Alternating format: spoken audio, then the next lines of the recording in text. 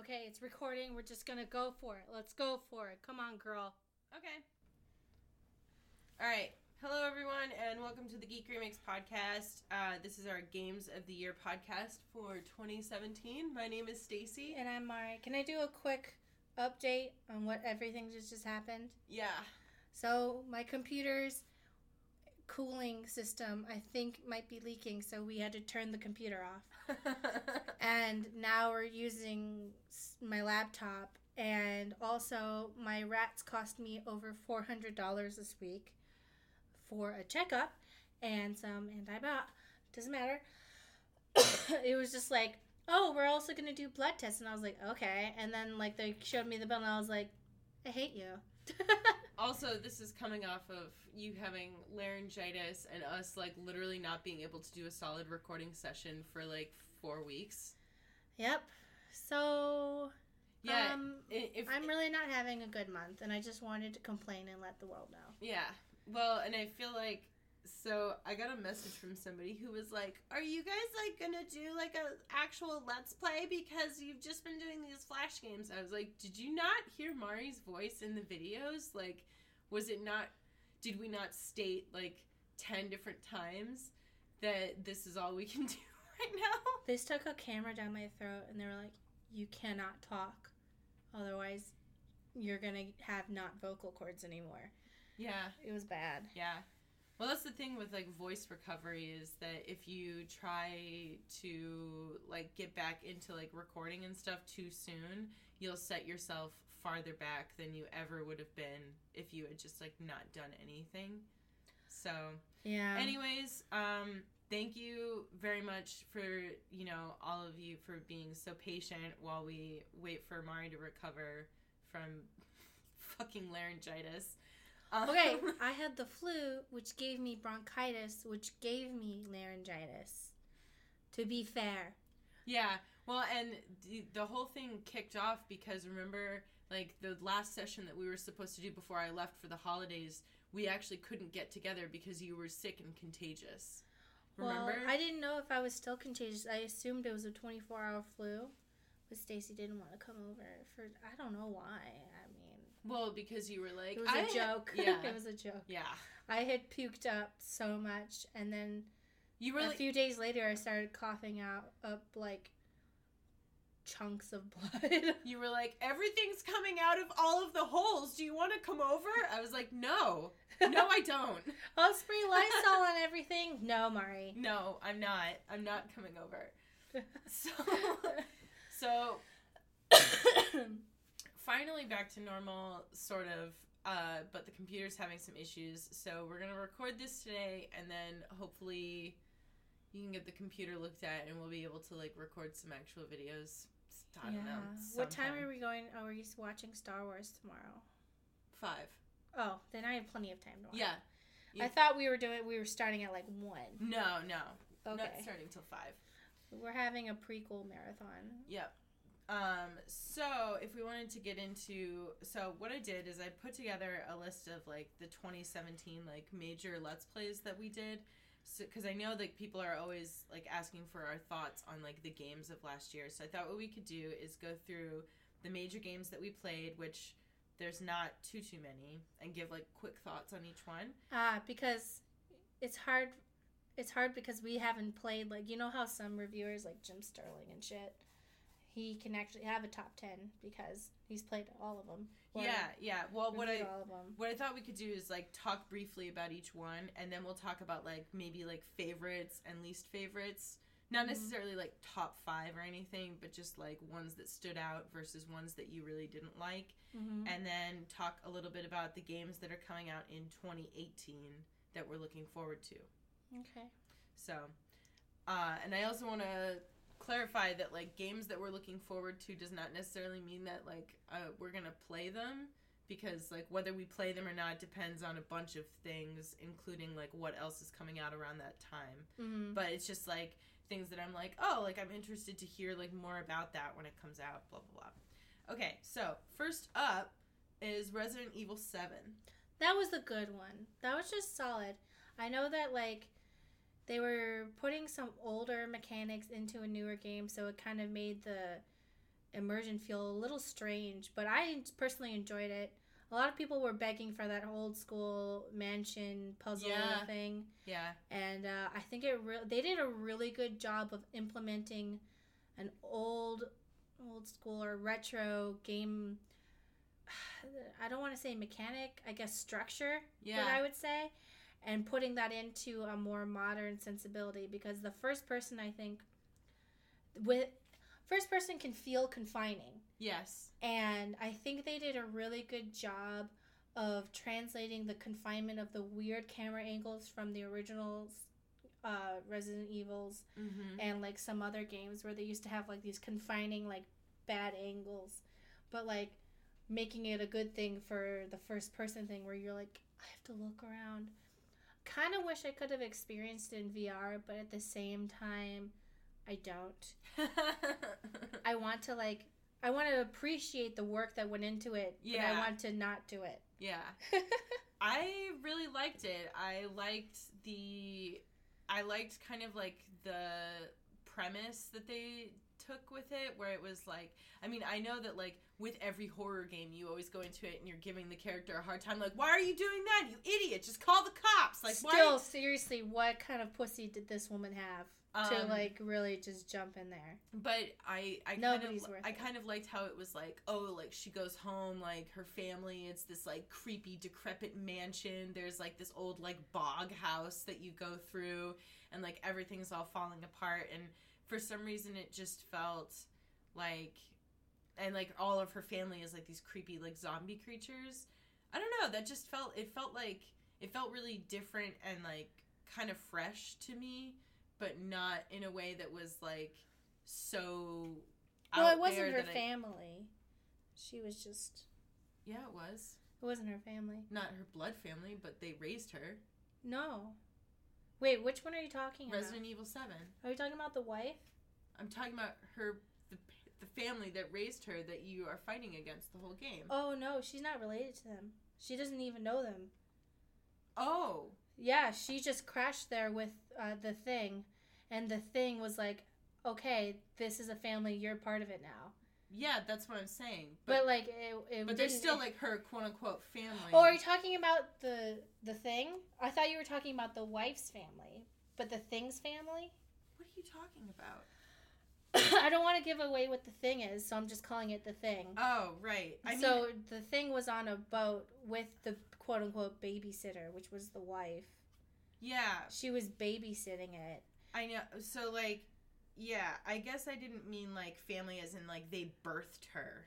But she didn't even know them before they crash landed. But I guess, like, the new family, I guess? Yeah. Okay. I thought you meant, like... I meant, like, they are a family. I like how you're like, they're a family now. It's real. Like, well, they were forcing it. It's real! No, but they treat her... that's the whole premise for them, like, treating her that way, is that they treat her as if she's, like... part of their family. Yeah, because of the Thing. Yeah, and that's why they get so crazy. So, anyways.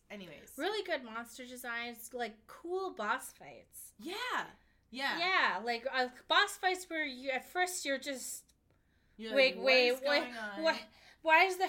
He has a car. And you know what the thing is that like even I like when I contrast like Resident Evil 7 to like the Evil Within 2.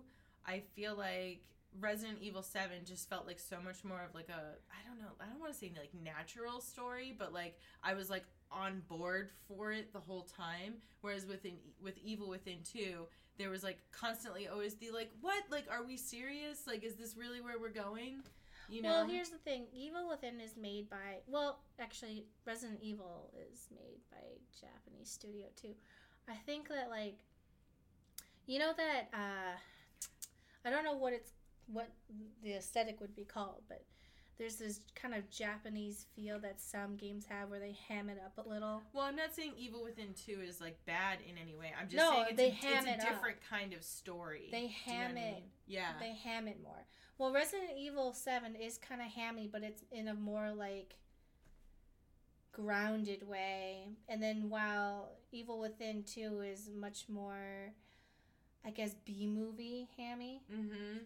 Where, like, yeah, that's kind of scary, but I feel like I'm drowning in ham. Yeah, and you know what? I wish that like I had gone into Evil Within 2 kind of expecting that more, because then I feel like I would have been like, you know, instead of, it's like if you go into something expecting it to be like, to have that element of goofiness. Are you talking about mental illnesses don't give you superpowers? No. But if you go into it kind of expecting there to be like a little bit of a goofy element, then you can like kind of just like be along for the ride, as opposed to like if you expect it to be more serious or like scary, then you're kind of like the whole time you're like, this isn't scary, like why? I kind of like going into games, because we didn't play Evil Within 1. I kind of like going into games and then being thrown for a loop. Mm-hmm. That's what I like. But I guess sometimes that can backfire. Yeah, it depends. Next up was Horizon Zero Dawn, which there's a group of games here that we didn't get around to finishing, but and these are also like the games that came out last year. Mm-hmm. So I didn't include like the Let's Plays that we did, like say LA Noire, that didn't come out last year. Yeah. So in case anyone's wondering why there are some that'll be missing from this list, but Horizon Zero Dawn. It was a good game. I just, for some reason, every time I played it, I was just like getting like a really bad headache. Mm-hmm. I don't know why. I think it was because for me, the whole open world thing lately has gotten really tired for me. Mm-hmm. Where it's like, collect all this shit.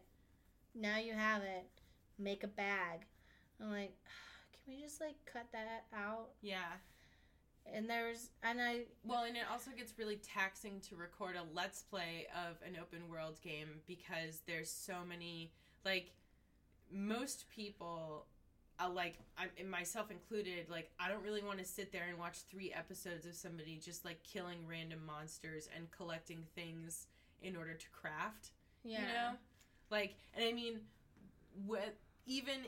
even if, like, somebody is like, yeah, like, I want to watch that, like, that's not really, like, fun for us to Let's Play, you know? And it just, we don't get to see each other very much, so then I feel, it's just kind of stressful.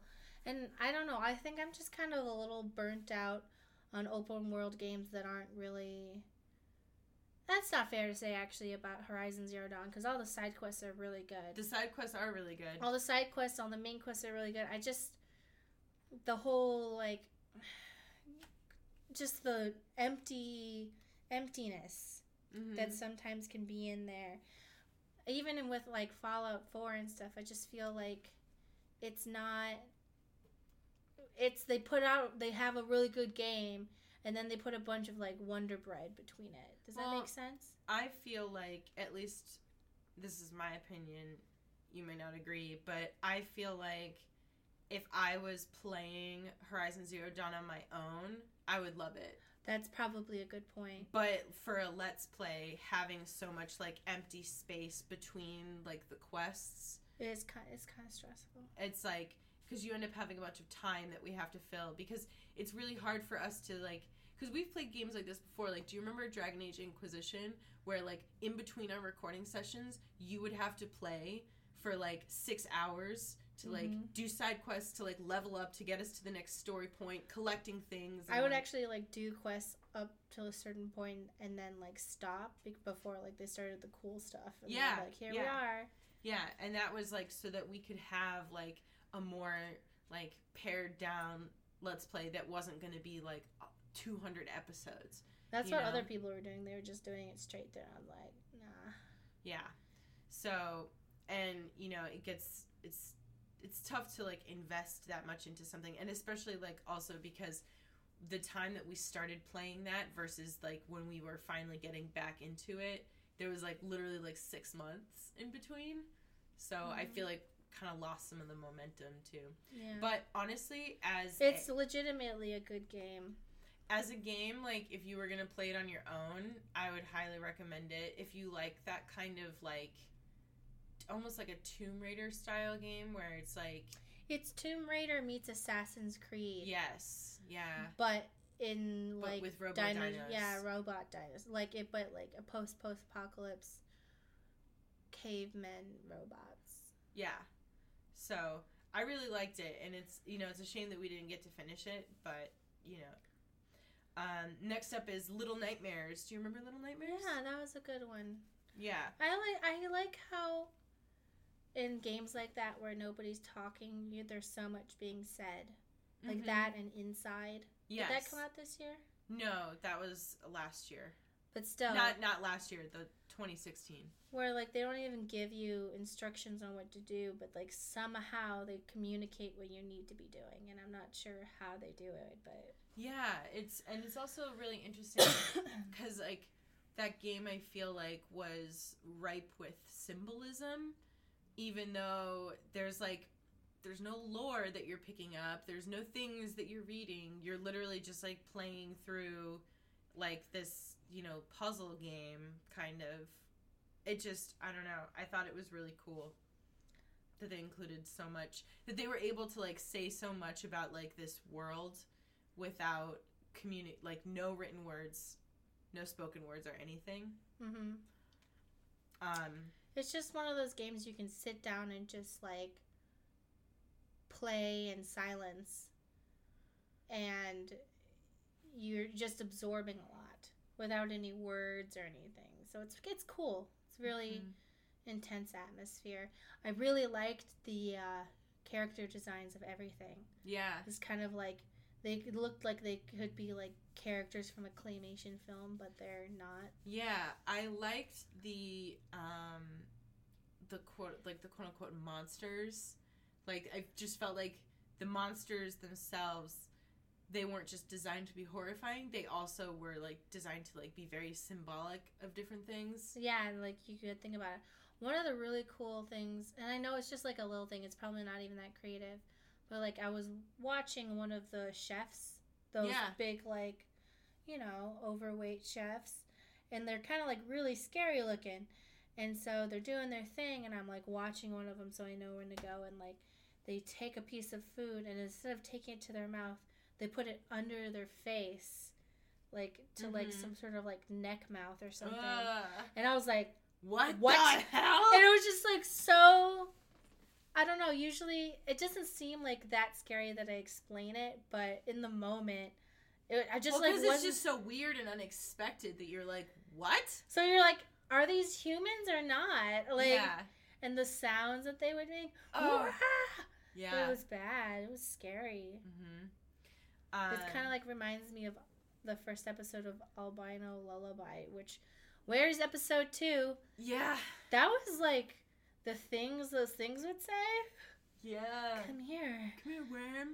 Come here, worm. Do you want some chocolate? I want to touch the worm. And you're like, I need to leave. I'm out of here. Next was What Remains of Edith Finch. That was a good one. That was, like, probably one of my favorite games that we played this year, because I've heard other people describe it this way. Like, that's a game that really demonstrates, like, what a, like, quote-unquote walking simulator can be. Yeah, I mean, what's that one game? Oh, Blackwood Crossing. If Blackwood Crossing actually, worked, it could have been cool like Edith Finch, but it wasn't, because you had to fucking... Hey, what'd you say? Do you think that has to... Okay, let me just listen to what you say one more time. It's fucking boring. But if you do it right, where everything flows together, and you're like, wait a second, Mole Man, haha, that's not real. You had this guy underneath the house, and you never told anyone. Yeah. What? And I just really liked how What Remains of Edith Finch, it blended the...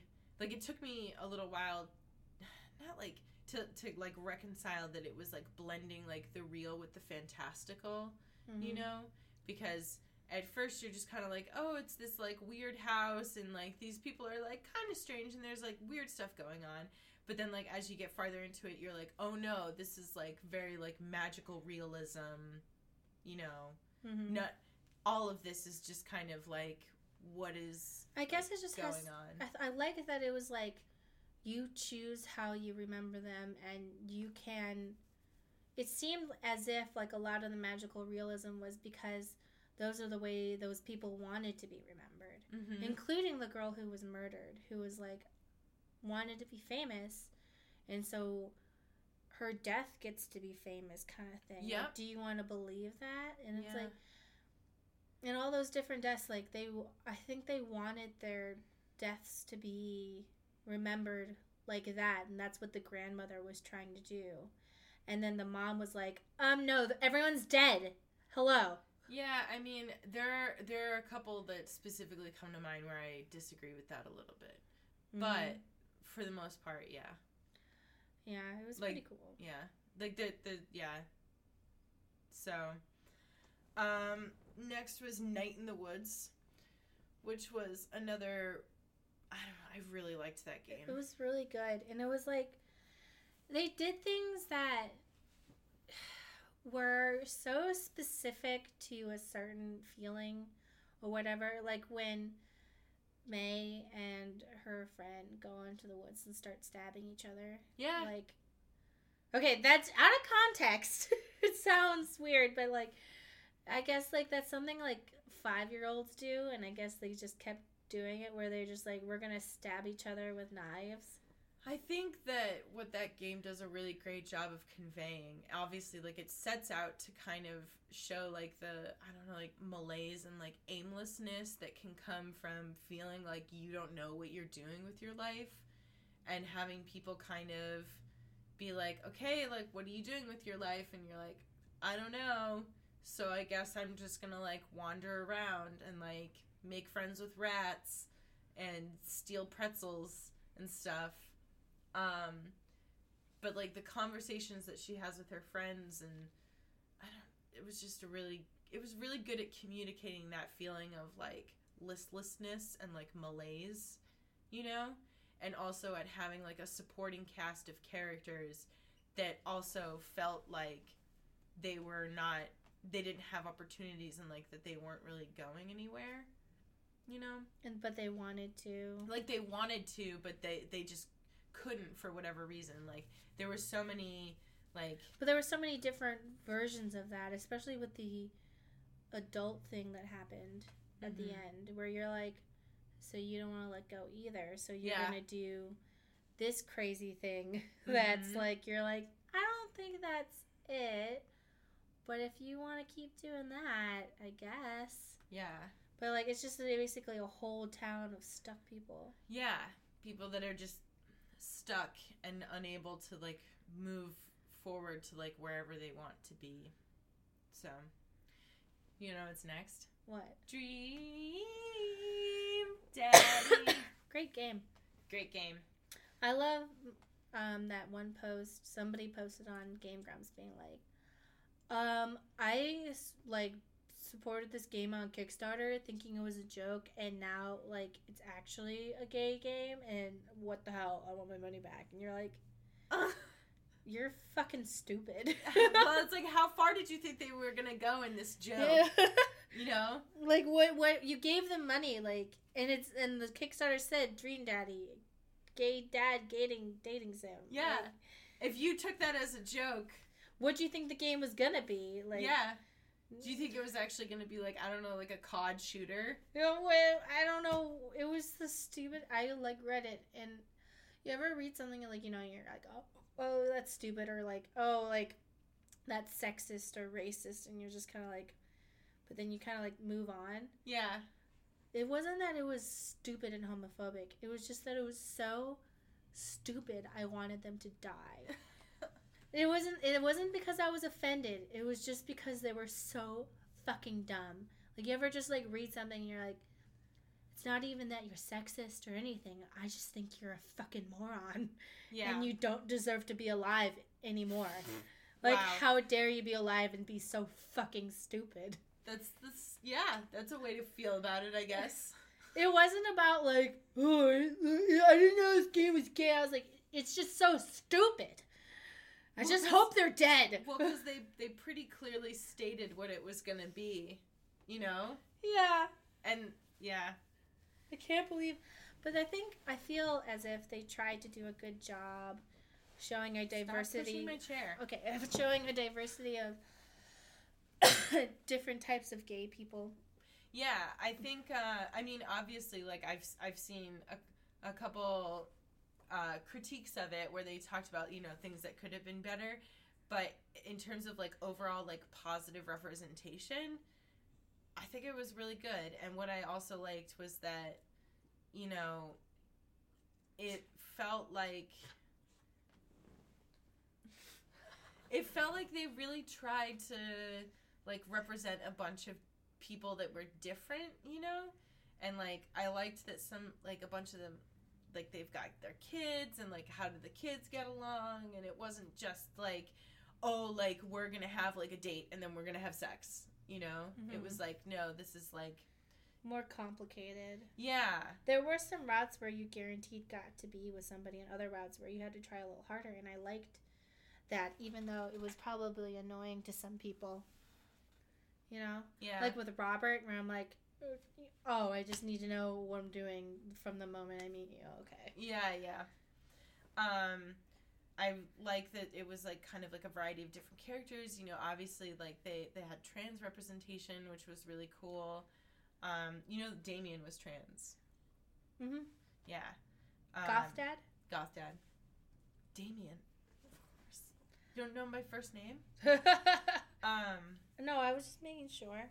And I knew who he was. And, like, I think everybody, I don't know if this is true or not, but Damien and Robert, like, in all of the fan art, they're, like, best friends. Mm-hmm. Because they're always running off doing goth things. Yeah. And then Joseph, Prep Dad, was a piece of shit.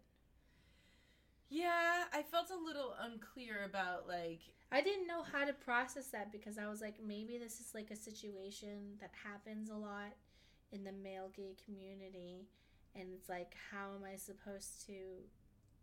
Like, that's clearly shitty, but, like, maybe I'm, like, missing a layer of understanding. You know what I mean? So I think what was, like, complex about his story in particular is that obviously neither of us is a gay man. Yeah. So we should not pretend to, like, fully understand, like, what it is like to be in a situation like his, you know?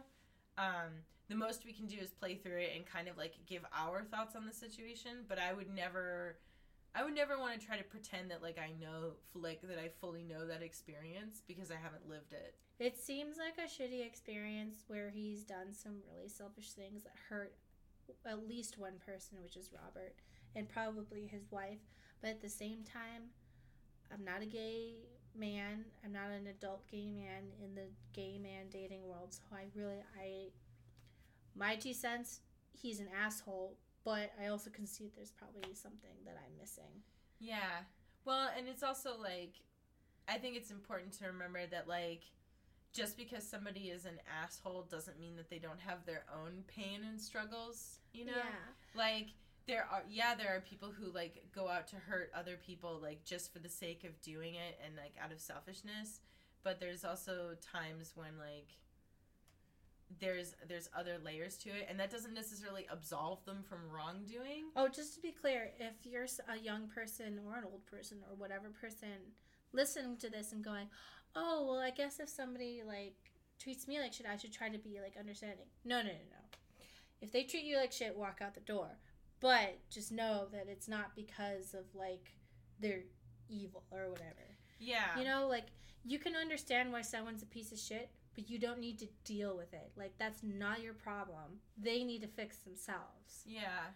And I guess I offer it more as, like, I guess I always try to think about, you know, if somebody is the type of person who has treated others badly and then, like, later on they decide that they want to, like, better themselves, like, that it's okay to, like, move on and, like, forgive yourself and, like, be better. Yeah. You know? Yeah, like, for sure. You don't have to carry your pain with you forever. Yeah. And, like, you know, we all do crappy things sometimes.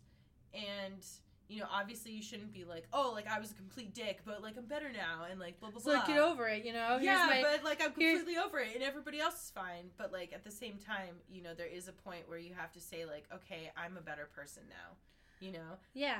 And try not to beat yourself up over things that happened, like, years ago that you've since made reparations for or improved upon yourself, you know? Exactly.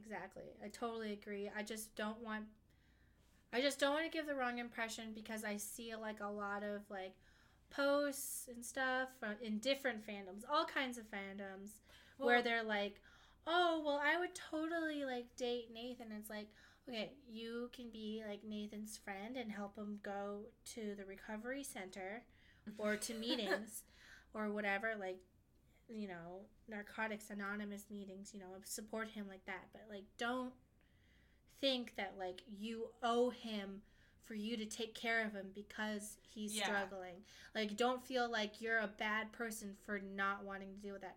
If anything, you should put yourself first, especially when you're dealing with somebody who is like that, where, you know, you got to put a line down where, you know, you can help them, but if they're starting to hurt you when you're trying to help them, just, like, step back, because it's just going to, you're not going to help them because they can't help themselves until they want to. Also, I mean, I think it's fair to say that, like, every situation is completely different. Mm-hmm. So, like, it would be very hard for us to give advice that applies to every single situation, you know? Yeah. So, like, we can give you all of these things to, like, consider, like, about self-forgiveness and, like, forgiving others and, like, taking care of yourself first and things like that. But obviously, like, it changes from situation to situation. I mean, I think the only, like, real, like, solid, like, universal piece of advice I could give is that, like, if you're in danger, or if you feel like you're in danger, if a person is a danger to you, then get away from them. If somebody constantly tries to make you feel like shit, or is, like, you know how, like, when you're in a shitty place, and you're, like, you're just being negative all the time? Mm-hmm. Not like you, but like you in the world. Me. This is me. Specifically me. Specifically me. But, like, you know, I would, like, used to talk to my friend all the time, and he was just, like, being an asshole all the time about everything I said, and I was like, listen, I don't want to be your friend anymore if you're just going to be a piece of shit to me all the time. Yeah. And then, of course, he was like, you can't just blackmail me and blah, blah, blah. And I was like, I'm not. I'm out. Like, yeah, I'm just telling you that, like, this is where my, like, threshold is for your bullshit. And now we're friends again, and now they are a lot more, like, respectful and stuff. But this is, like, years and years later, because they worked on themselves. And, like, if I had just kept enabling that person and being like, okay, you can, like, treat me like shit, they wouldn't have learned. Yeah.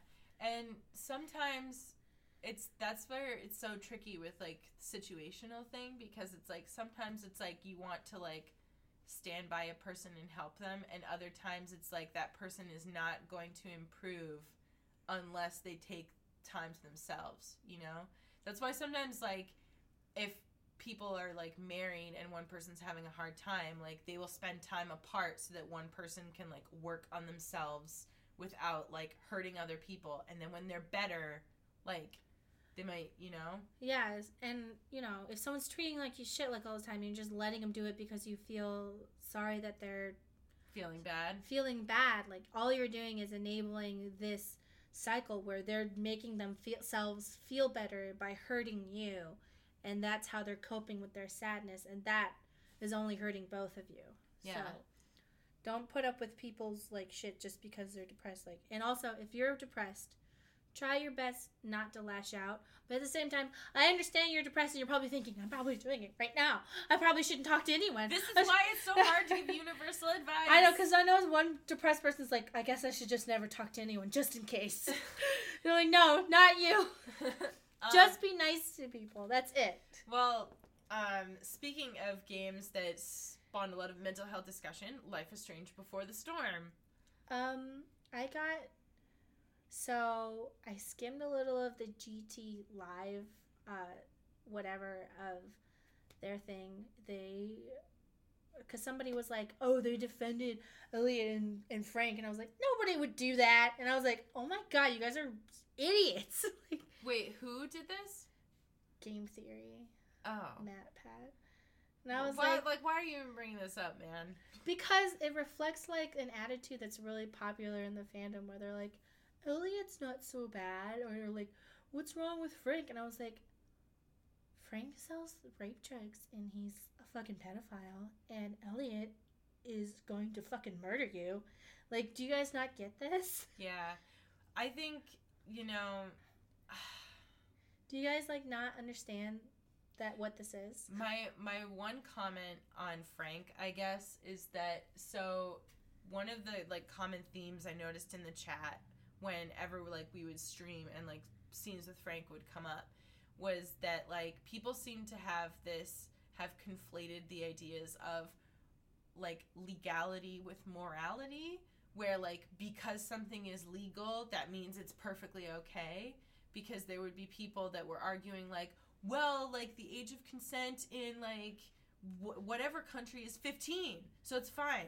And I'd be like, well, but that's the problem, is that, like, just because something is legal, like, just because the age of consent is, like, 17, and someone's 17 and another person's 34, like, yes, that person's not going to get arrested and go to jail, but it's not, like, the law is, like, the absolute bare minimum so that you don't go to jail. Like, that doesn't always mean that what you're doing is right, you know? Yeah, I don't like taking advantage of shit. Like, people are like, oh, well, you take nudes on your Tumblr, and I'm like, I take nudes from adults who are over 22 or 23. Thank you. Like, first of all. And, like, I always delete them, and I just say thanks. Like, yeah. Because most of the nudes I get are just people being like, this is the first time I felt beautiful. And I'm like, oh. It's rarely sexual. But anyway, I think, like, imagine... I've said this before, but imagine, like, okay, so Frank, he's in his 30s, and everyone's like, how do you know? I was like, look at his fucking face. Well, I don't know that I want to get into, like, a whole discussion about this again, just because we've talked about it so much, but... Just every time you defend Frank, I want you to imagine me. My name's Mari. I'm 28, and I'm dating a sophomore in high school. Yes. A sophomore in high school who's one of my fans. Would you not projectile vomit everywhere? Actually, if we're using Frank as an example, use me as an example. I'm 32. Imagine me dating a sophomore in high school. That's gross. My name's Stacy, and I'm 32, and I'm dating a fan of Geek Remix who's 15 years old and a sophomore in high school. This is an example. I'm not actually doing this. Sometimes she comes and sleeps in my RV with me. That's so fucking creepy. As I sell rape drugs to her friends. Yeah. And, you know, to all the people that were like, you know, some people were like, oh, but, like, if it's just the age difference, it's not just the age difference. It's the age difference when the person on the young end is so young. Like, a 50-year-old could date, like, a 30-year-old.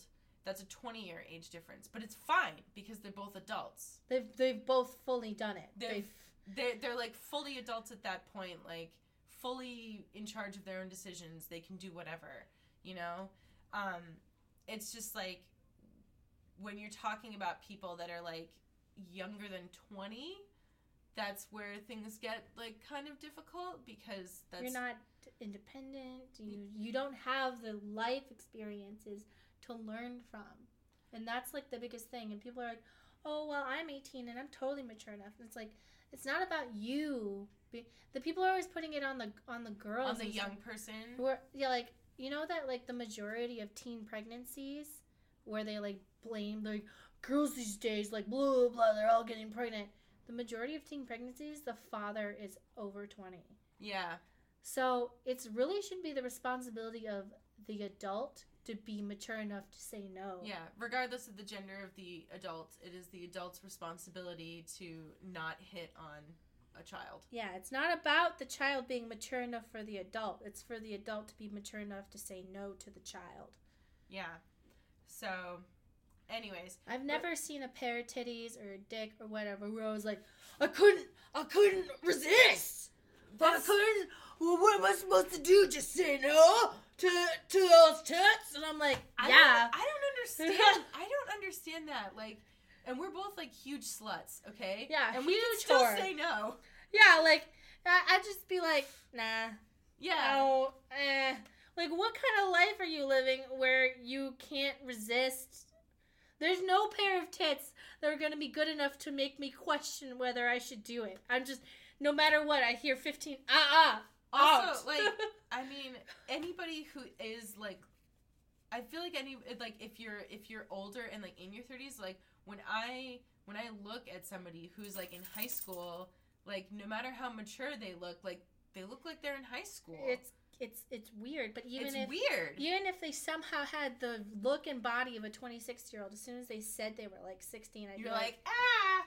It's not even, like a taboo. It's just like, ooh, I I don't want to do that. That's No. weird because you're a child and like your brain is a child's brain. Yeah, and I feel like I don't want it to sound like we're like insulting the ability of teenagers to make their own decisions because like Your frontal lobe is not fully developed. I'm calling you out. it's just like when you compare that to somebody who's, you know, in their like late 20s, 30s and beyond. Like, There's just a huge difference in like. I know some of you out there, 15-year-olds, being like, you just don't get it. Like, you didn't do it when you like. Okay, we did. Stacey and I both do that, and guess what? It was horrible. Yeah. And like, guess what? It's awful. And don't be like, okay, well, Brad's different. Brad is not different because he's 23 and he's trying to date you, and that's fucking weird. Yeah. Okay. That's like, and it's always like, why don't you just? I don't know, like. Because they're losers, Stacey. They're losers who can't get a girl from their own age, and so they want to get a 15-year-old who won't question any of the shit they do because they don't have the experience with people to know when to stop dealing with bullshit. That's the thing. Yeah. Sorry. Anyway, let's move on to like actual thoughts about the game because I feel like all we talked about was Frank. Well, it fucking pisses me off. Well, people are like, well, Rachel knew what she was doing, and I just want to fucking punch them in their stupid balls. These fucking victim-blaming pieces of shit. Can we talk about the actual game? Okay, sorry.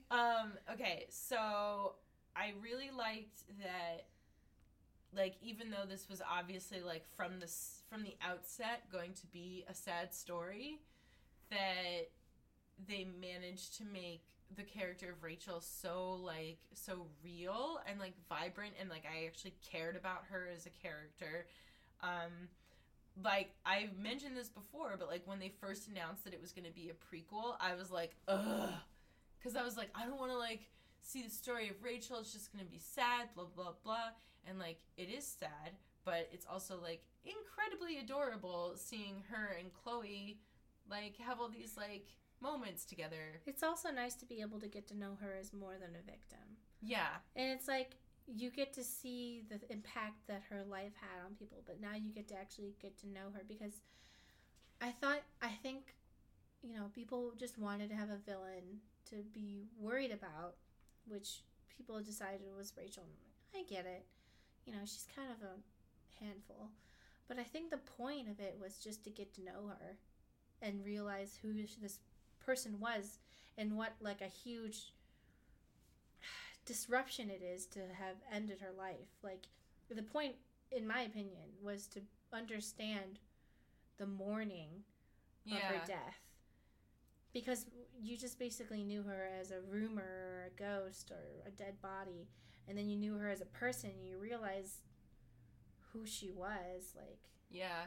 You know, I didn't even really view Rachel as, like, that much of a handful. Maybe it was because I was, like, an absolute terror when I was a teenager. Well, okay. So, one thing that somebody told me happened is that if you get Rachel banned from the play... Yeah.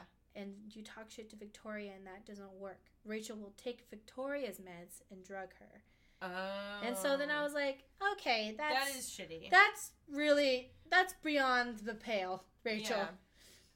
I'm still really concerned about the fact that Victoria passed out on the ground and everyone just ignored it. And I understand Victoria's a huge bee, but she's kind of a queen bee. And I just was like, oh my God, was nobody going to help this poor girl?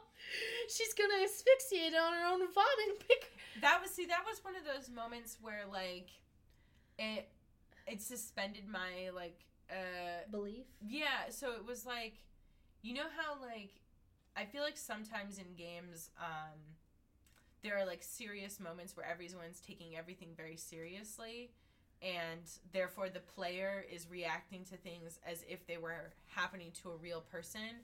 And that was a moment where, like, when we played it and she collapsed, like, I didn't really think of her as, like, this is a real situation that I'm in, what would I do? Because in a real situation, I'd be very concerned. But it's a game. Uh-huh. Therefore, I don't really care, and it's played off for laughs, kind of like in a movie. Like if a character like hurts themselves and you laugh. I guess the difference is that I actually care about Victoria Chase. But do you know what I mean? Like it's like in like physical comedy when somebody like hurts themselves and like everyone's like, oh my god, that's so funny. It's like, no, it's not really that funny. It's like a tonal shift for me personally, because in Life is Strange I feel like it's more, I mean, like people die and, well, look at this poor pathetic dog. He had to lay down on this small towel. I know. What is, he's being weird today. He's weird every day. When is he not weird? But I think that like the seriousness of the game, and then suddenly being like, ha, Victoria Chase just passed out from a drug overdose. Like, I couldn't shift my mindset, I guess. Yeah. And I was just so distracted by that I couldn't really think about what else was going on in the scene. Even when they were both on stage, I kept thinking, like, oh, this is really amazing. But then I kept thinking about, like, Victoria in the back. Like, is she dying? Is this going to be, like, one of those things where it's like, oh, you stupid assholes. Like, you thought it was funny, didn't you? They're dead. Like, yeah. Or, like, Victoria had to go to the hospital. She's got vomit in her lungs. Yeah, I don't know. It didn't read to me like a, like real life thing, you know? Yeah, I guess it's just, I don't know. The setting of Life is Strange it's not for drugging, especially considering the themes of the first season. Yeah, seriously. Next was Tacoma, which I really like. See, Tacoma is one of those games that, like, while I was playing it, I was kind of like ambivalent, but I really liked it once we got to the end, because I like how it ended, you know. And that kind of, like, redeemed, like, a bit of the gameplay for me. I'm literally unable to remember anything about Tacoma right now. Tacoma is the game where you're the person, you go on the space station. Oh! For some reason, I kept thinking about Soma. Nope, Tacoma. Yeah, okay. Now that I remember, I did enjoy the way that the story unfolded through different versions of the same scene, and it didn't feel annoying like it did in Blackwood Crossing, because you could fast forward. It just felt like they put a lot of thought into that system of being able to watch stuff. Yeah. Because you can be like, oh, I see that, but then you look at it from a different angle through someone else's point of view, and you're like, whoa, that's very different. Yeah, I mean, I appreciated what they were doing. I just feel like there was always that feel, like, so I'm a person who, like, I like to complete all the things, like, see all the stuff, or at least feel like that's what I, like, or tried your best. And, like, feel like I'm doing that, and in that game, I always felt like I was missing something, and that was, like, it bothered me, you know, like, that there were whole sections of it that you could, like, completely miss and never even know that you did. So, because, like, after we finished, somebody was talking about how, like, there was, like, some other things that we should have seen that, like, would have answered some of the questions that, like, I had raised at the end. So that was kind of a bummer. But I did think it was kind of neat. It's a cool story.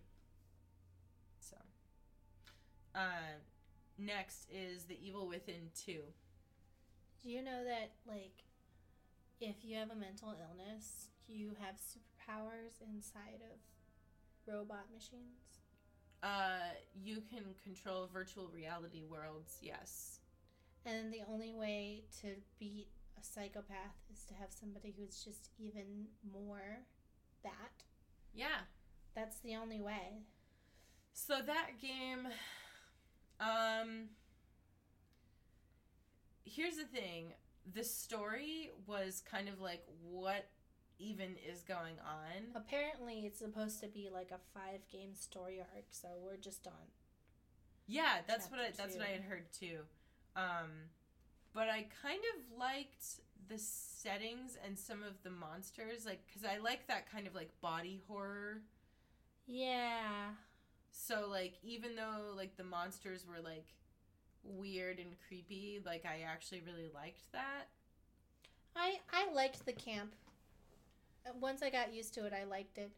I'm so mad that we missed the part where, like, the two of them, like, look directly at the camera and make a pun about the game. I thought that too, but then I think it's supposed to be a hard one to get. Oh, okay. Because, like, I watched it, you know, like, somebody sent it to me. They were like, hey, have you seen this? And I was like, like, that's so funny. Like, I love stuff like that. I think they just were going for camp, and I don't think this story's ever going to be too serious.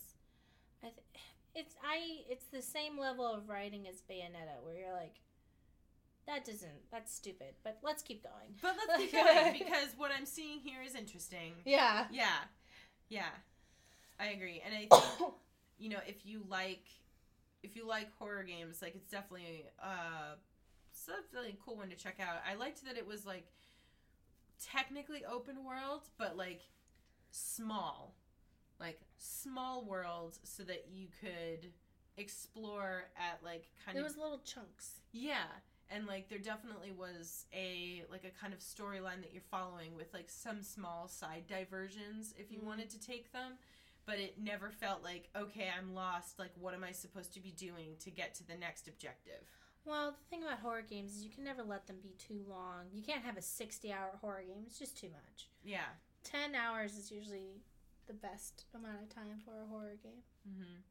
Depending. And then, do you remember we played Hidden Agenda with Pushing Up Roses? Oh, it's so stupid, but awesome. I kind of liked, like, the there aren't a whole lot of, like, really good, like, couch co-op, like, party games that, I don't know. Other than the Jack in the Box games. Yeah, but, like, I felt like this was kind of an interesting take on that. I wonder what would happen, though, if you had, like, an even number of people, but... It'd be pandemonium. Everyone would die. Secret Agenda. Drink beer. Hidden Agenda. Secret. Oh, the Secret Agenda. Or hidden... whatever. Yeah, so you have, like, a hidden agenda where you're supposed to, like, actively work against the other players. Yeah, but, like, it never really... I felt like it wasn't as polished as it could have been. Mm-hmm. Could have, like, had something else. It was missing something, but I'm not sure what it was. Yeah, it was also... I mean, it's pretty short. It's, like, 2 to 3 hours. At least it felt really short when we played it. Like, I think there are decisions you can make that actually make it longer, but ours ended up being, what, like 2 hours, I think? So, but, you know, and it's pretty expensive. I think, what was it, like $20? Yeah. Yeah. So, I mean, if you're looking for kind of like an Until Dawn style game that you can play, like, with a couple people, like, at a party, it's kind of fun. But otherwise, like, you know, Blackwood Crossing, which we kind of talked about a little bit already, but that was... It could have been good. It had some good moments. Yeah. But the game mechanic of walking back and forth between people, I wanted to fucking die. And especially when that last one where, like, the people were all spread out and you can't, like, run. It's supposed to be this, like, huge emotional impact, but you're just annoyed the whole time. Yeah. I think, like, and I get it. We're idiots who don't understand games, but, like, I still didn't like it. Yeah, I don't know. And I just...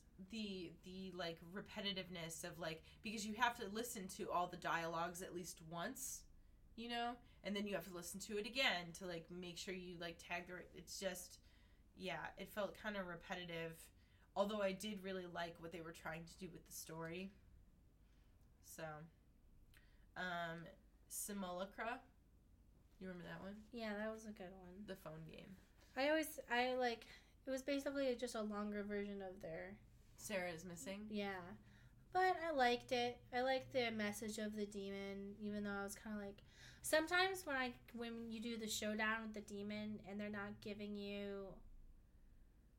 Sometimes I just get, like, kind of just annoyed at, like, demon deals, I guess. Mm-hmm. Or just... Maybe if it's just, like, the serial killer and they're doing their monologue and you just, like, don't get it. And you're like, this is kind of a dumb monologue? You're like, that's kind of stupid.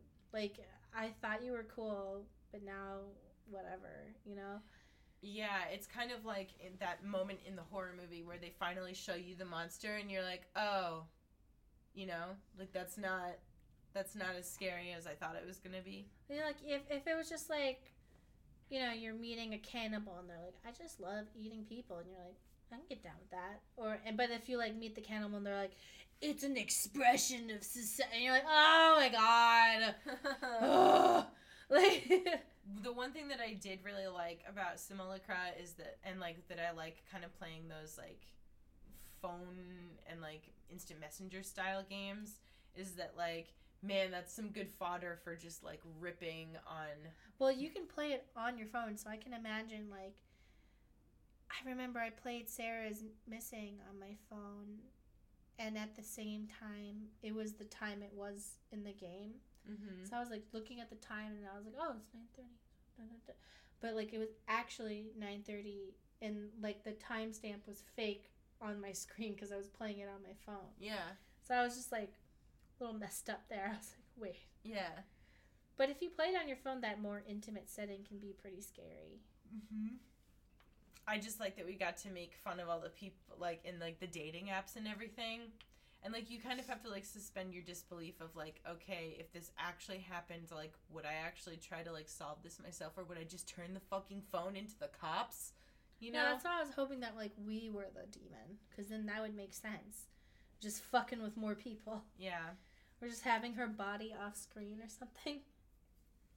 And then there was Unforgiving. You remember that one? That's that game that's with all the European fantasy characters. Oh, yeah. It was like about the cycle of addiction. Yeah. I guess the demon guy was her addiction. Oh. That's what I assumed, because he goes, you're gonna do it all over again. Do it. Hit your brother. Hurt your brother. Because it's like a cycle. Interesting. I had not interpreted it that way, but that makes a lot of sense. Where she, like, does it, and she gets back and hangs out with her brother, and it's like, you're just gonna do it all over again. Over and over. I liked that one. There were, like, some kind of annoying moments in it, but overall, I thought it was kind of interesting. I appreciate it for what it is. There were some scary moments in it too. Like, you know, Bug Lady? Yeah. And yeah, but I mean, it was kind of, and like, I know the scariest moment was, do you remember like when you're down in the place and there's those little things? The babies? Yeah. And then, like, you turn around and they're all behind you. Yeah. And you're just like, like, ah! That was really scary.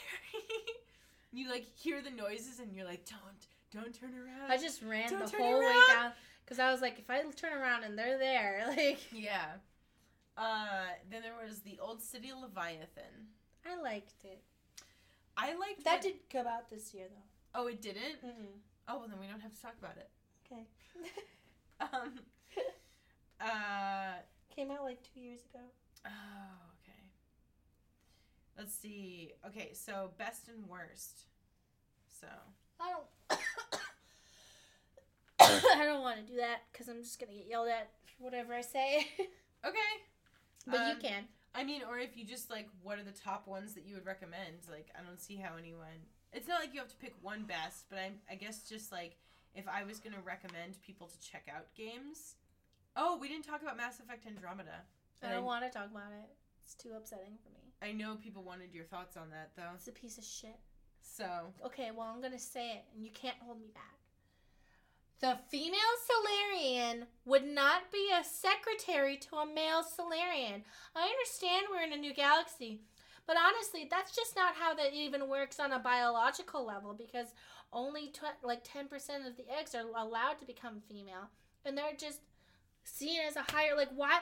Oh, hi, I'm a female Solarian. My dream is to become a fucking secretary. That's why I went on this arc, so that I could change my fucking, like, fate as a world leader to become a secretary to this male Solarian, and nothing made sense. And all of the codex, like, every other second I was seeing, like, them breaking the rules of Mass Effect, just breaking them. Like, none of this made any sense. Like, everywhere I looked, I was like, that's not canonically correct at all. Not even close. I don't care for a new galaxy. That doesn't make any sense. Mm-hmm. Culturally. Like, what? And then every single Asari had the same face, which was pissing me off. Mm-hmm. They all had the exact same face. Did you notice that? Mm-mm. In all the other Mass Effects, they actually like scanned different people's faces. In Mass Effect Andromeda, every single Asari had the same goddamn face. And why did What's-Her-Face have eyebrows? What was her name? I don't know. The female, not the female, obviously, but the Asari that was a part of our crew. The doctor? No, the zany one. PB? PB. She had eyebrows, and people are like, well, some people say that she has human ancestry. And I was like, that wouldn't give you eyebrows at all. Do you even read the codex?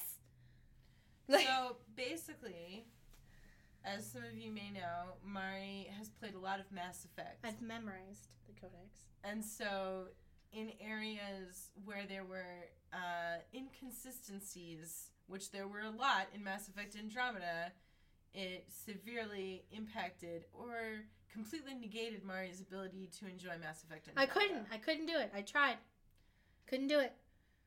Also, they were like, you know how BioWare, their A team and B team will try and like have diversity just because it's, you know, whatever. Yep. I don't know who, like somebody came in and they're like, we gotta put a trans person in. Okay. But we gotta make sure they know that they're trans. How are we gonna know? Just have them tell you their dead name right away. Immediately. Okay. You don't have to shout. Well, that's why I put my hands over my face. But then they're not going to be able to hear you very well. Let me know if you can hear this.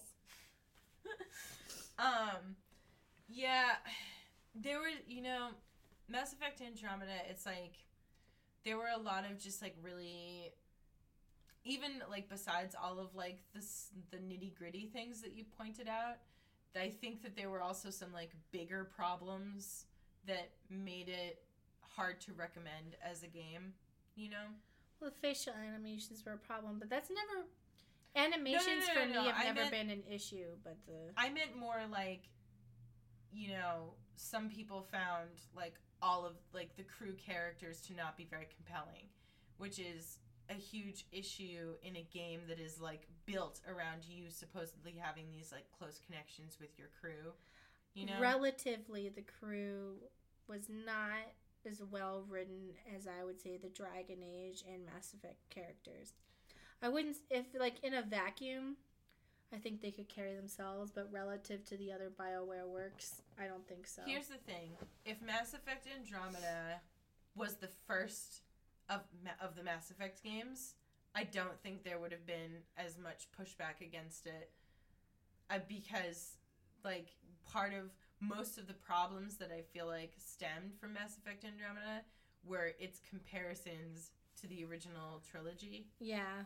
Like, inconsistencies with the original trilogy, like, writing that wasn't as strong, characters that weren't as interesting, whatever it was, like, it suffered hugely from the fact that people were, of course, going to compare it to the original game.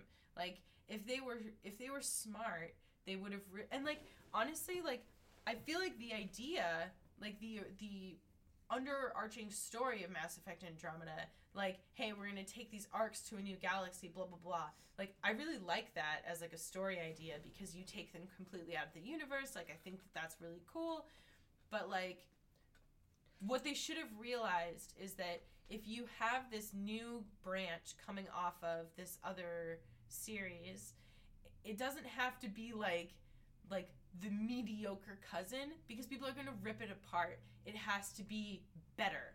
You know what I mean? Mm-hmm. Like, when you have a game that is a sequel in any spiritual or a spiritual successor in any way to, like, another series that is, like, clearly very beloved and that people are very passionate about, like, you have to make it that much better. It can't just be, I also felt like the premises for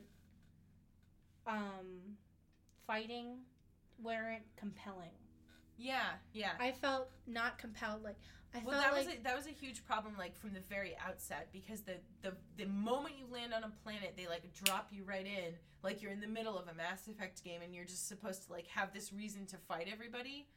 They were trying to emulate the beginning of Mass Effect 1, but at the beginning of Mass Effect 1, you get shot by the Geth, which have established themselves to be a species that is aggressive and that people have already tried to talk to. As opposed to this is first contact.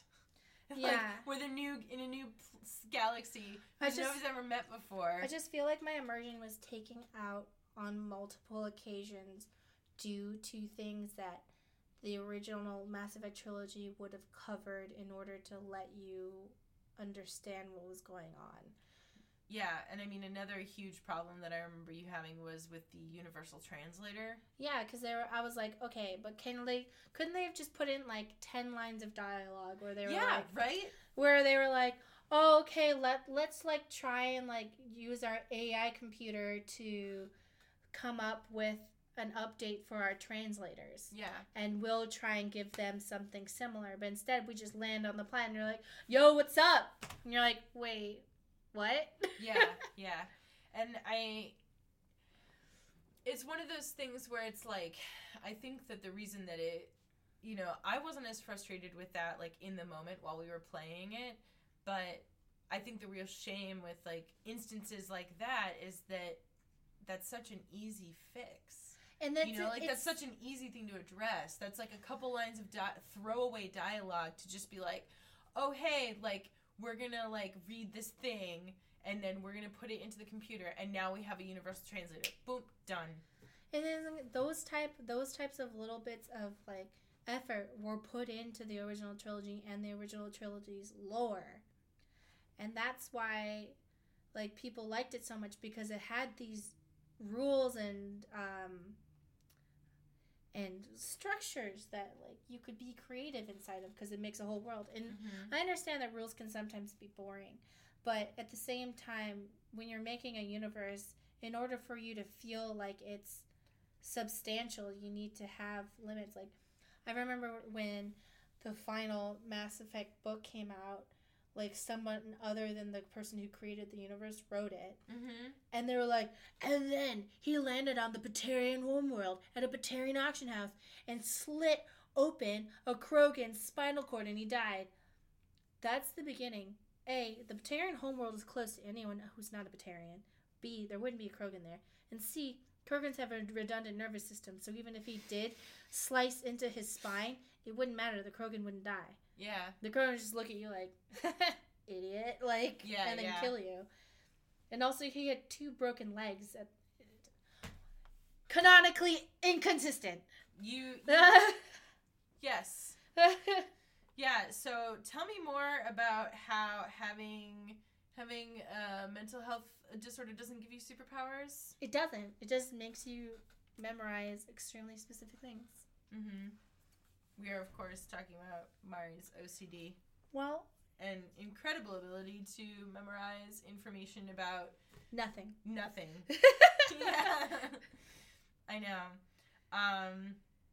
So now that we've covered all the games that we played, we don't necessarily have to do, like, best worst, but, like, if you were going to, like, most disappointing would be Mass Effect Andromeda. I feel like you were set up to just have that be disappointing, though. All they had to do was just put some effort in. But, like, you were expecting to be disappointed. Oh, yeah. Then I could have been easily surprised, like, when we were playing Dragon Age Inquisition. Yeah. Where I was, like, really expecting to be disappointed, and I was like, I was wrong. Yeah. I'll take it back. But if there was a game which one would you recommend? I think... Did you want to see the list? Let's see. I would recommend Resident Evil 7, Little Nightmares, What Remains of Edith Finch, Night in the Woods, Dream Daddy, Before the Storm, Tacoma, Simulacra, and probably Horizon Zero Dawn if you're playing on your own or not doing a Let's Play. I feel like I pretty much concur with that list. Like, some of the games we played, like, we did enjoy them, but I don't think they'd be worth paying money for. Yeah, and I mean, obviously, like, there's a ton of shorter and older games that we played that I didn't include on this list. If I were going to put together, like, a short list of games that I'd recommend, Probably Resident Evil 7 if you like horror games. Horizon Zero Dawn if you want to just kind of get like lost in a beautiful world. Like it is a very beautiful game. So, and I don't know. I just like I really liked it, but I feel like it's a better like play on your own experience or play like when you have a lot of time to just kind of get lost in it. Little Nightmares or What Remains of Edith Finch if you're kind of looking for that like shorter experience that's still really cool. Night in the Woods and Dream Daddy are both really good. Life is Strange Before the Storm, of course. Night in the Woods you should be warned is really depressing. So what? Night in the Woods is really depressing. Yeah, there were definitely some parts in that made me feel really sad. And I don't know that they were intended to be quite as sad as they made us feel. I think that it was... The reason that it was so sad, though, was because we felt it was so relatable, you know? Yeah. Like, from a mental health aspect. Yeah. Okay, so I wrote down a list of some of the games that are coming out next year. So I'm just going to run through the list, and you should probably recognize these. But then if there are any that you want to talk about more, you are welcome to do that. So they're coming out with a Devil May Cry HD set, Ni no Kuni 2. Fuck yeah! Yep. Holy shit. I really wanted to do a Let's Play of Ni no Kuni, but they're always like really long. Yeah. Far Cry 5 is coming out next year. That's one of those ones that I don't think we're going to necessarily play it, but I'm really interested to see, like, I'd be interested to watch somebody else play it because the story setting is very interesting to me. You know what that's about, right? Have you heard about that? What's the story setting? Oh, it's in caveman time? No, that's some other Far Cry. That's Far Cry Primal. Far Cry 5 is set in America. It's like this cult leader. Oh, yeah. That sounds kind of cool. Right? It sounds neat. Yeah, and then a bunch of, like, Nazis were like, hey, stop it. We're sensitive. Yeah, so, I don't know. There's just, like, there's been a lot of buzz about it, and I'm very interested to see what it's like. So, I'm definitely going to be keeping my eye on that one. God of War, or Dad of War, which is... More like Daddy of War. Daddy of War. Yeah. Dream Daddy of War. Daddy this. Are we going to fuck people in order to get health orbs?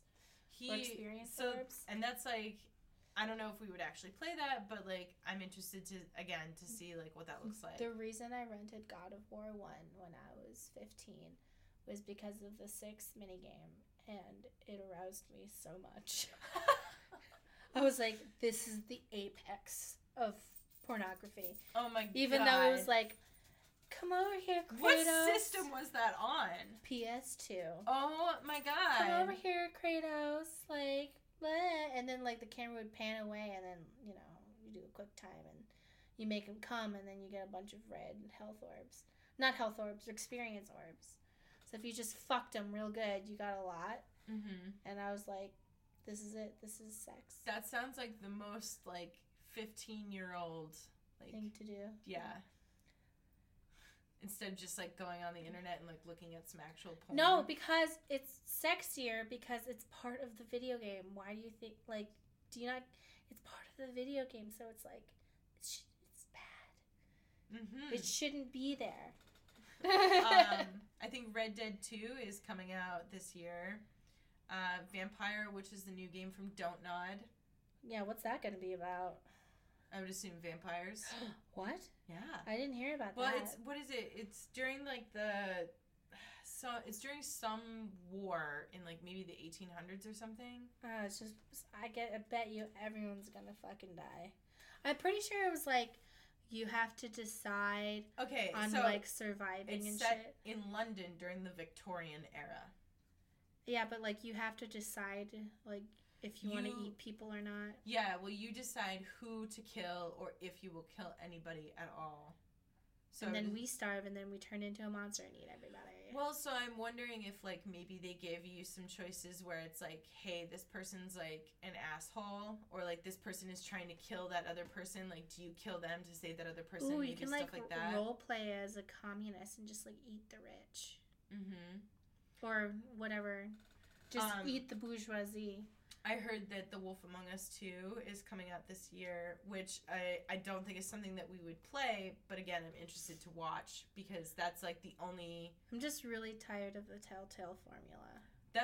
So am I, but like the actual like Fable comics that are like behind that game are really good, and I liked the story.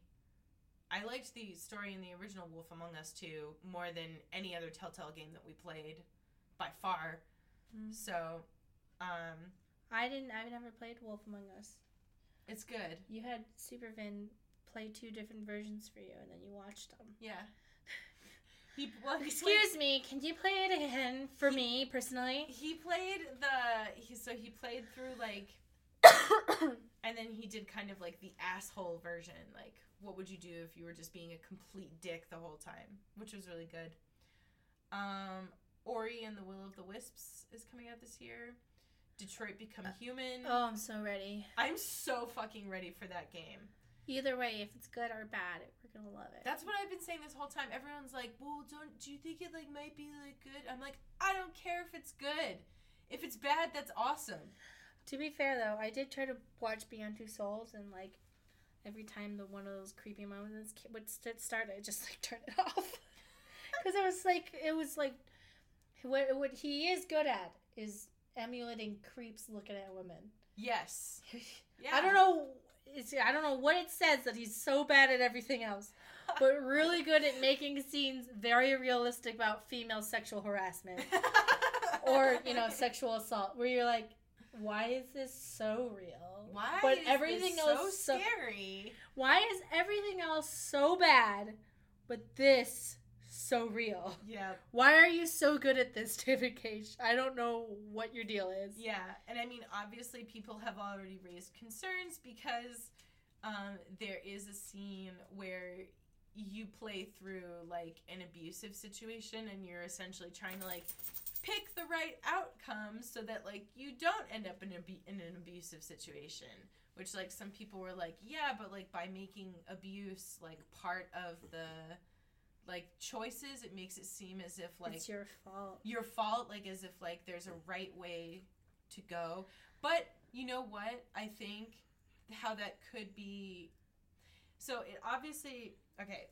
I don't know how he's going to try to execute it, but I also feel like maybe there is no right solution. Maybe you end up in the abusive situation no matter what. And I feel like that would be an adept commentary on the fact that there is the illusion of choice.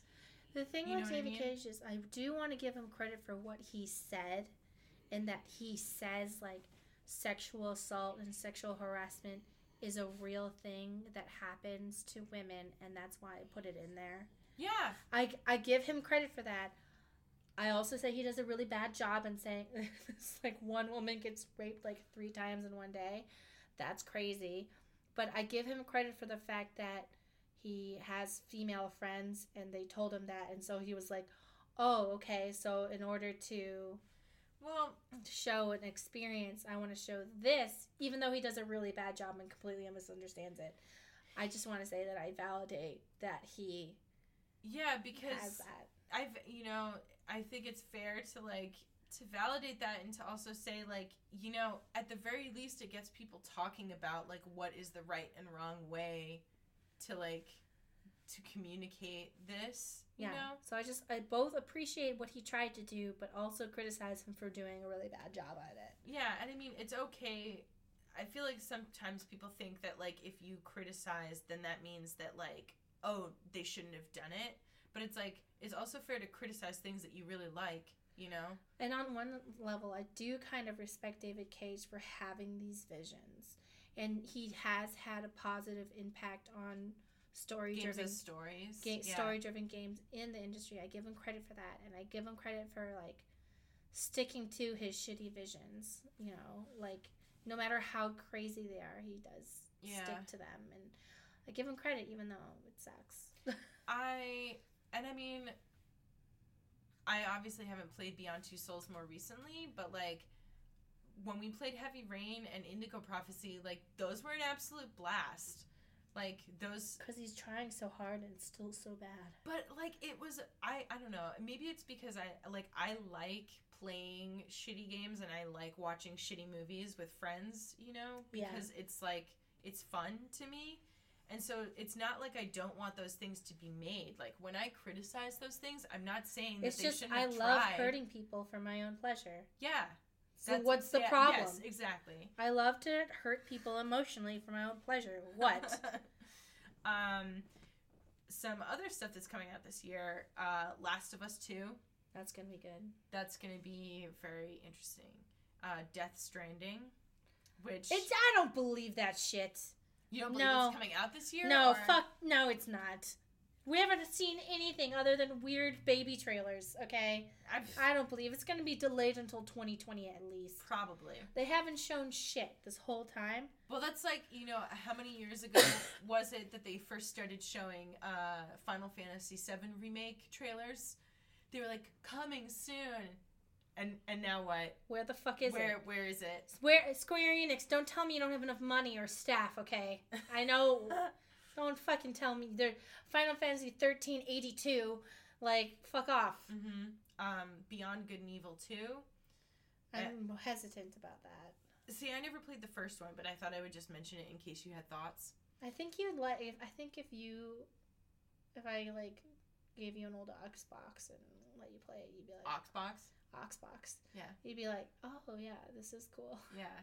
I don't know if you've heard of this, but A Way Out, which is from the developers who made A Tale of Two Brothers, and it's another one of those games where like they also made Blackwood Crossing, so it's like so what it is it's these two, I don't know if they're brothers or just friends or just two people, brothers, but they're trying to escape from prison, and so like we would both be playing as a separate person on two separate sides of the screen, and like we have different things happening at different points in time. And, like, what we're doing affects each other. But we can't... But, like, the characters don't know about each other. So, say, like, one person's, like, tunneling through the wall and the other person is, like, in a room on the other side of the wall. Like, we might be hearing the same scene, but from different points of view. Mm-hmm. So, it looks like it could be really cool. It might be kind of... I don't know if it would be kind of fun for us to play it together. I know you got really frustrated when we tried to play A Tale of Two Brothers together. But we were playing on the same controller. Yeah, but I think you were pissed at me because I wasn't taking it very seriously. I don't remember. Every time that we've had me play one of the games, and I always end up goofing off, and then you get mad at me because I'm not taking it seriously. I don't remember, but I'm sure you're right. Yeah, because I would be like running around in circles, and you'd be like, "No, Stacy, go over. Stacy, no, go over here. Stacy, just stop it." Well, every time I give you the controls, you start killing things. Yeah. Oh, remember the Pocket Universe? And you try to squish the last survivor? Yeah. Okay, exactly. Remember when you killed the magical ballerina? Yeah. Okay.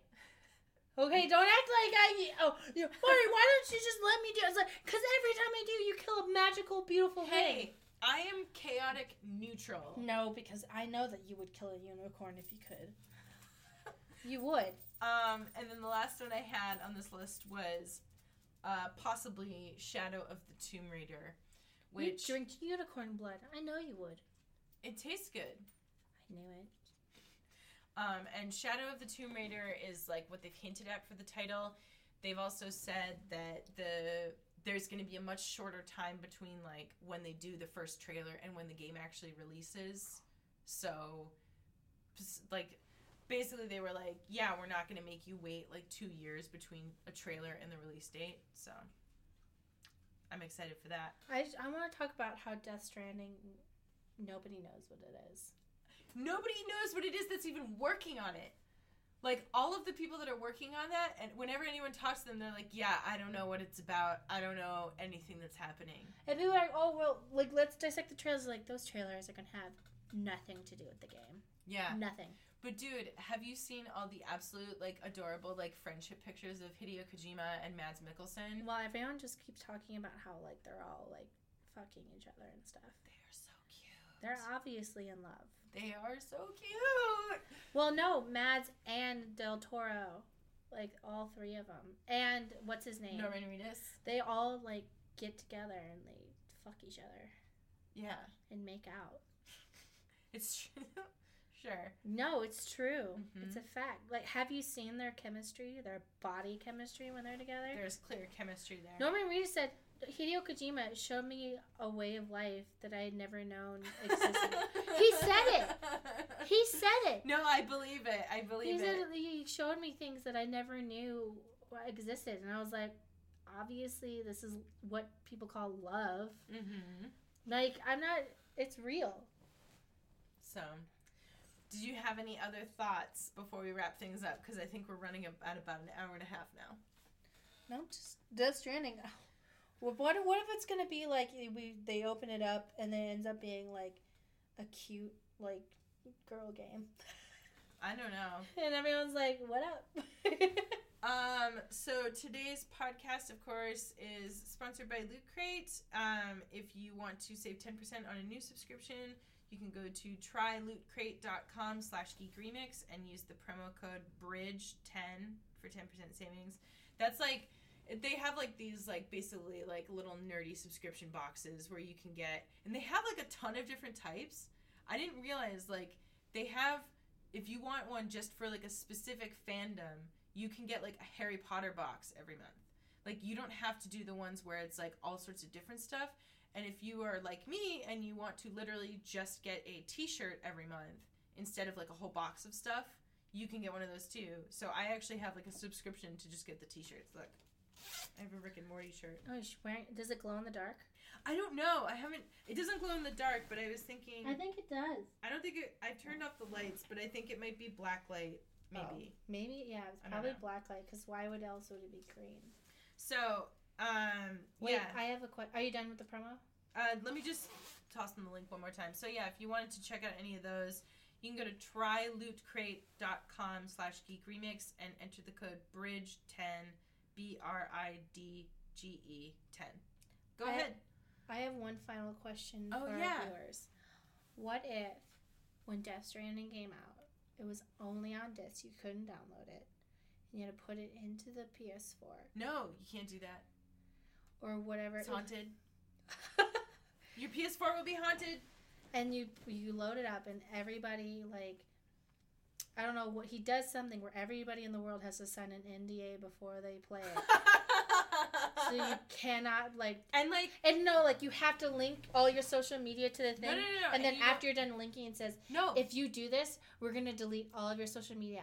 And then you start don't have the to game. link it. It knows. It just knows. It just knows. When you load it up, and, like, it goes, like, Death Stranding, press whatever to start, use new game, loads up, Elsa Pregnant Day Spa.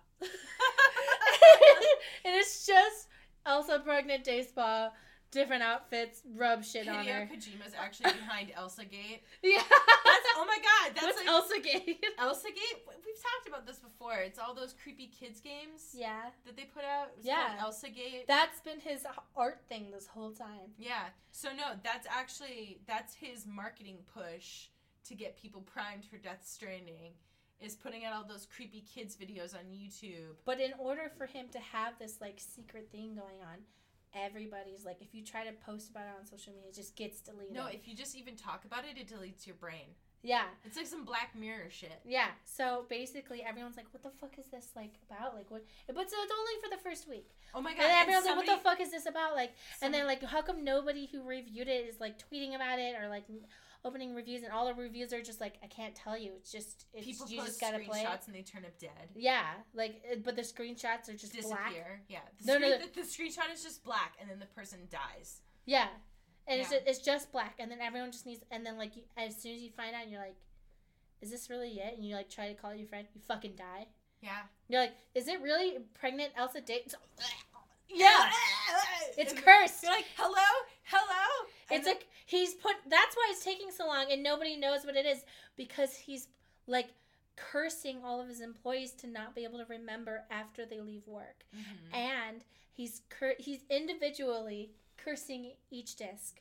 That's why it has to be hard copies. Well, they have to be, like, individually cursed. Like, somebody has to, they, like, put them on a production line and just, like, you are now cursed. You are now cursed. They just sprinkle a little bit of, like... They hired a Shinto priest who also dabbles in Japanese shamanism, and they just put a grudge curse on each one. Mm-hmm. And that's why you can't digitally download it. It has to be a hard disk copy. Of course. Because you can't download a curse. What are you, fucking stupid? Well, you also have to have, like, the physical disc to sprinkle a little bit of Norman Reedus' blood on it. Yeah, well, they had to dilute a lot because Norman Reedus is actually dead, so he's the grudge ghost that'll come after you. Well, they're going to ceremonially kill him right before release, so that they can spray all the discs with his blood. They gotta water it down with plasma because obviously there's not enough blood in his body to cover all of them. Obviously, duh, you idiot.